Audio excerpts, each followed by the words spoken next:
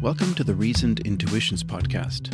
My name is David Tonner, and I discuss personal ideas on moral issues in modern society and try to come up with improved ways of thinking and behaving in the hopes of becoming a better person and causing the least amount of harm. As a disclaimer, I'd like to state that I am not an expert in either philosophy, psychology, or anything else for that matter. My opinions and positions are provisional and open to change with new information or an improved understanding of the issues I discuss. My intent is not to provide definitive rules or to tell anyone how they should live their life. I merely want to share my ideas and insights in the hopes that they can be inspirational or in some way helpful. I employ pragmatic ethics and try to reason from as broad and objective a perspective as possible. Some of my basic assumptions are that unchosen suffering is bad, and we should strive to minimize it. Joy is the most pleasurable sensation, and thus we should strive to maximize it. Empathy is universal, with some exceptions, and it should be the starting point of any good ethical system. Hello and welcome to the Reasoned Intuitions podcast. I'm your host, David Tonner. And today I want to talk about something that I've already touched on a bit in one of my previous episodes, the one titled Red Pill or Blue Pill. In that episode, I discussed the various subjective experiences that humans have and compare them to what objective reality might be like. A reality devoid of experiences that not only optimize our survival, but make life worth living. Today, I want to delve a bit deeper into this concept. If you remember, in the Red Pill, Blue Pill episode, I pointed out that I personally don't hold some beliefs that are quite common among many people, including the belief in a creator, which usually exists within a religious context, as well as the belief in free will or agency. I also mentioned that while I don't hold these beliefs myself, most of the illusions people operate under are present for me as well. I spent many years thinking of myself as somewhat different, more rational and level-headed than those people who believe in illusory notions, as if by shedding those ideas, I was somehow better than everyone else. At some point, however, it occurred to me that this is not only a false perspective, but it's a detrimental one to myself and others. I once read a quote by the famous biologist and atheist advocate Richard Dawkins, where he said something along the lines of, "We are both atheist. I just believe in one less God than you do." I'm going to modify that quote and say that we all operate under a variety of nested illusions. I just happen to hold a few less. My point is that I was fooling myself by thinking that I was somehow much more rational than everybody else. I still operate under a variety of illusions that serve me, and I shouldn't want to be rid of them. Allow me to explain. I think it might be more constructive to refer to these illusions as conceptual frameworks, or perhaps filters. Imagine people walking around with a number of different filters in front of their eyes.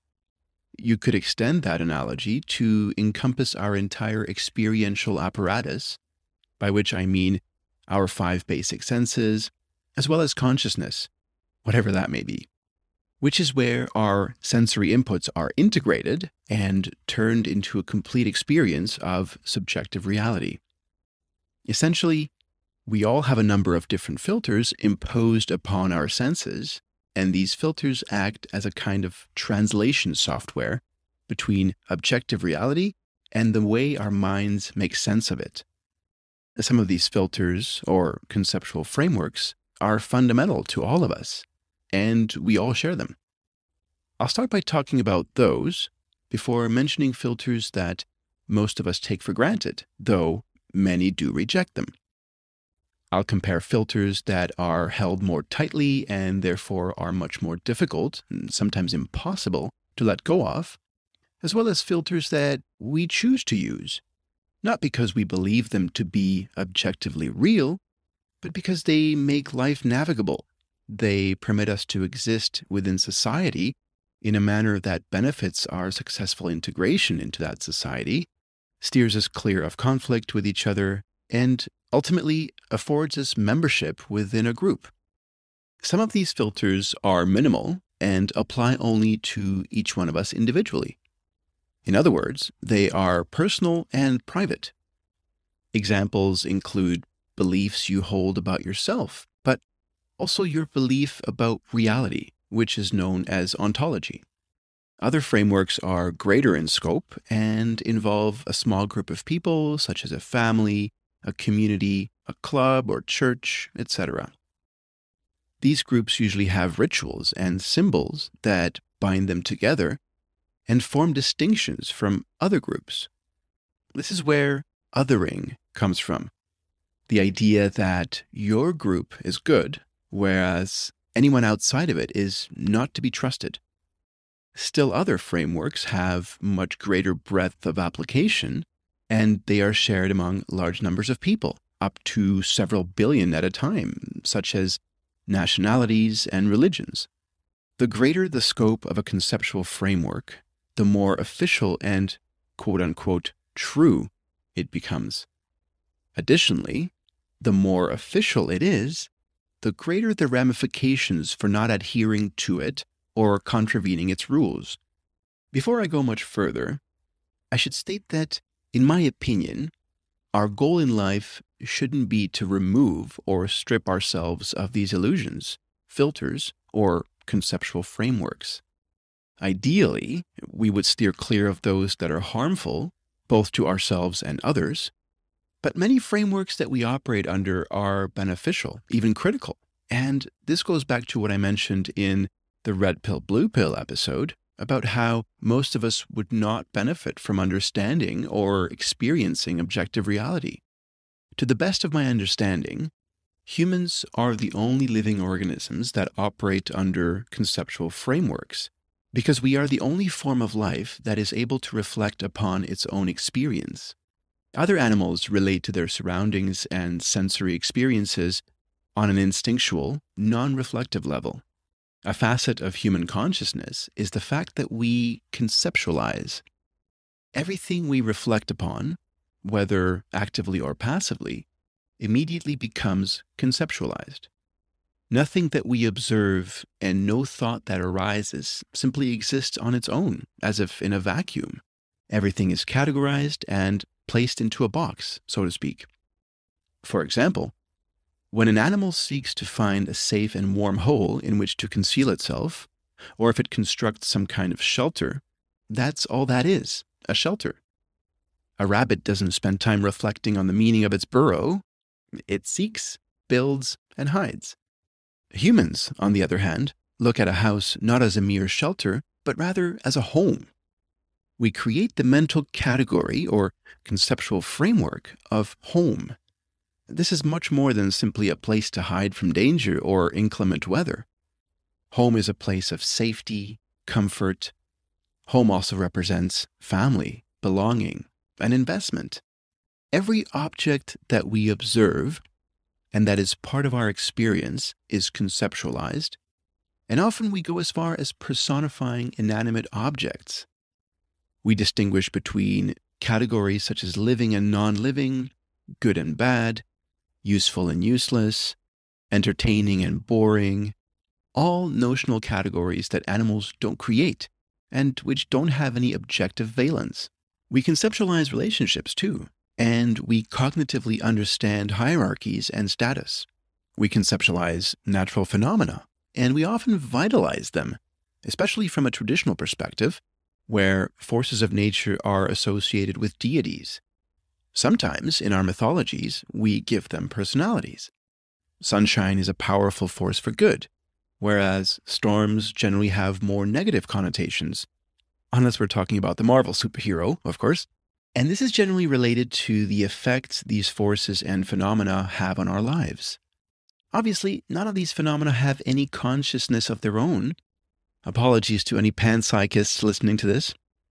They don't have a purpose, but we imbue them with purpose, personality, and meaning. Another way that humans create conceptual frameworks is when it comes to aspects of our nature that evolved as adaptive traits over long periods of time, but which may not bear the same relevance in a contemporary context, and thus their original purpose is no longer obvious. This is an area of research called evolutionary psychology. There is a long-running debate between the evolutionary psychology camp and those who believe that babies are born as blank slates, without any inherited personality traits that evolved naturally, and therefore all the ways in which we behave are learned and can also be unlearned, according to this group. Personally, I side quite strongly with the evolutionary psychology camp, and this is the perspective that I am presenting here. Examples of what I'm referring to include behavioral sex differences, racism, signaling, status seeking, sexual displays, aggressive posturing, and the various biases that we hold. Why do people seek to enrich themselves? Why do we wear jewelry and designer clothes? Why do many of us go to the gym and build large muscles? Why do mostly men drive fast, sporty cars and act recklessly? Why do we experience jealousy in romantic relationships? All these behaviors have had adaptive benefits throughout our evolutionary history, but that's not how we conceptualize them in our subjective understanding, and especially in a modern context where the adaptive benefits of these behaviors are no longer as relevant or applicable. Going back to what I was saying previously, there are illusions that we all accept as true unquestioningly. Often these include sensory experiences that are generated by our neurochemical machinery and which there is little benefit in questioning, such as color, sound, etc. So, while I understand cognitively that color perception is created by optical networks within my brain, and color doesn't objectively exist outside in the world around me, I can't stop seeing color, and therefore I can't strip myself of that illusion on a practical level.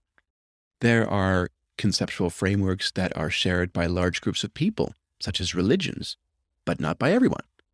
For example, Christianity and Islam count over 1 billion adherents each. All these people operate under more or less the same framework, that there is one single creator to everything in the universe. We have no way of ascertaining whether such a creator exists. So, on a logical basis, it is foolish to believe such a thing. Having said that, we are just as unable to disprove the existence of a creator, so hard atheists make equally implausible claims.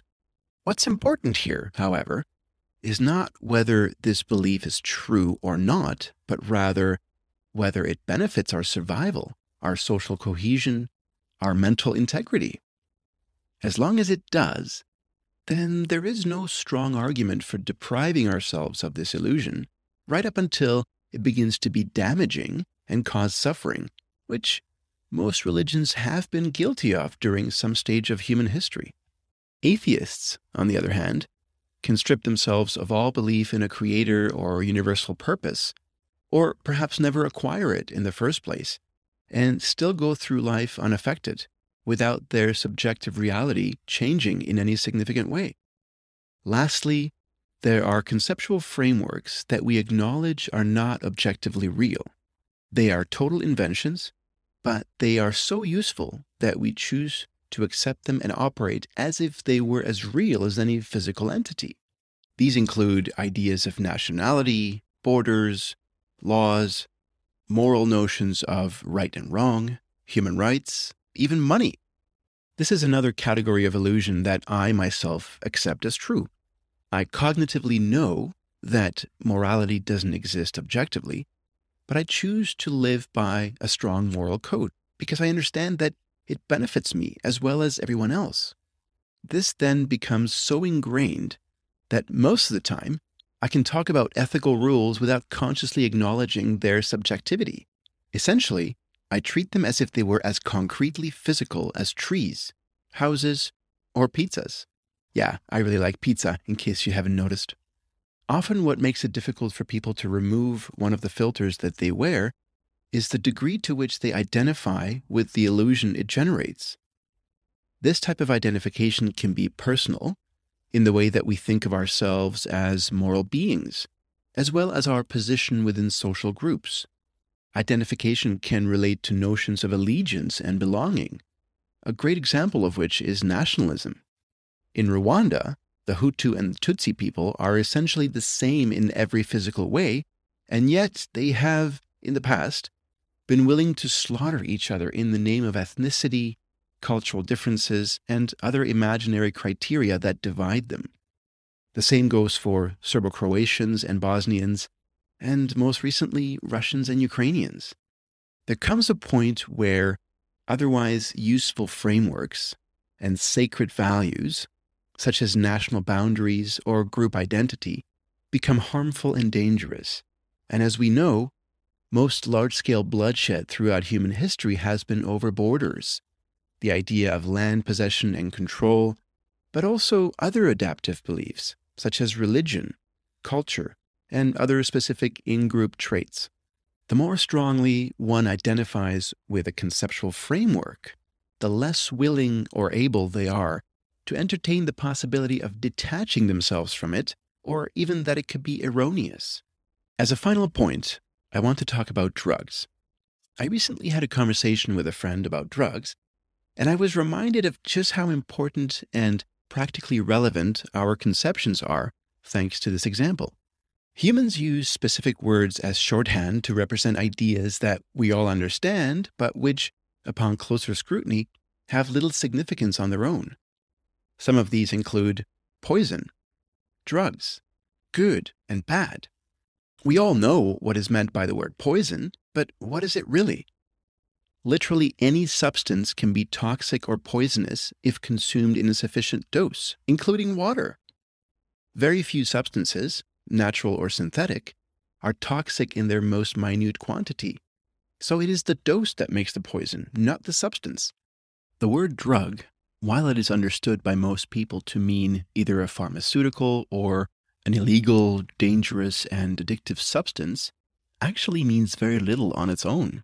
When accompanied by a negative connotation, it refers to dangerous and addictive substances such as cocaine, heroin, and methamphetamines, but also non-harmful and non-addictive substances like psilocybin mushrooms, LSD, and marijuana. The reason we refer to them as drugs is usually because they are illegal, which means that our society formally decides that this stuff is forbidden to consume. Interestingly enough, however, once they do become legal to use, they are seldom referred to as drugs. Think of alcohol or cigarettes, both dangerous and addictive, but when was the last time you heard someone refer to them as drugs? Soon enough, marijuana will join that category, at least in North America and parts of Europe.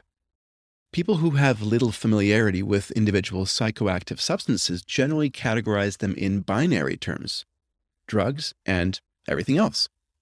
While caffeine is psychoactive, it is not a drug and is okay to consume.